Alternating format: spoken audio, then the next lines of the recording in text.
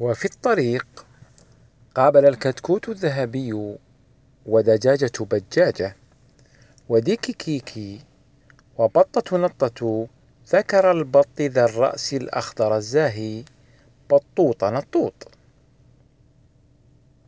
قال بطوط نطوط وهو يجلس هادئا فوق قفص خشبي صغير: صباح الخير يا كتكوتي الذهبي، أراكم خائفين، إلى أين أنتم جميعا ذاهبون بهذه السرعة؟ لماذا لا تجلسون معي قليلا لتستريحوا؟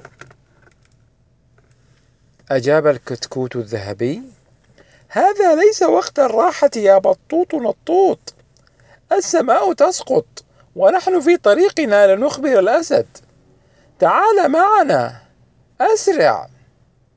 خاف بطوط نطوط وصاح: السماء تسقط؟ يجب أن أذهب معكم يا كتكوتي الذهبي، لابد أن نخبر الأسد العظيم.